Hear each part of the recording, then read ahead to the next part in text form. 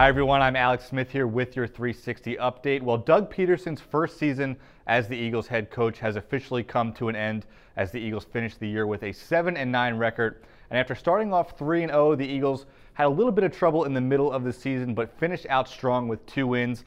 And as Coach Peterson heads into his second year as an NFL head coach, the players inside the locker room are extremely confident in their head coach. I mean, he's a player's coach. He's a guy who played the game. We had some, even during camp, I can go back to camp, and where guys were really just out there grinding and busting our tails, and the next practice was kind of dragged, and he kind of laid off us on that very next practice because he knew, guys were putting on the line, and he kind of knows, like, recovery is a big thing, and, as far as sleep and time off. So, he's a player's coach for sure.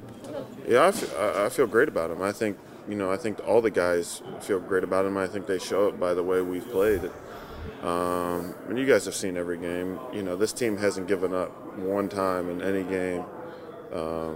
We had a lot of fight in us the entire year, even when things weren't going the right way. So I think that's a sign of good coaching and good leadership. Yeah, I thought it was similar. I thought his play calling and his approach was very similar. One thing I always appreciated with Coach Peterson was, like, he valued my input. Even as a rookie, he valued what my opinion on things, and I thought that was awesome. I thought that was awesome for me, and I thought he did a good job. This year for me was just fun, just sitting back and watching that development. Him as a head coach and just seeing what his personality was going to be like, what his philosophy would be like, and if he'd be consistent for the entire season when we hit some adversity. And Doug's been the same person, all year, every day. He never panicked, never once got too high or too low. And I think it kind of carried out through our team. We were able to stick together, obviously through a couple tough times, and keep fighting.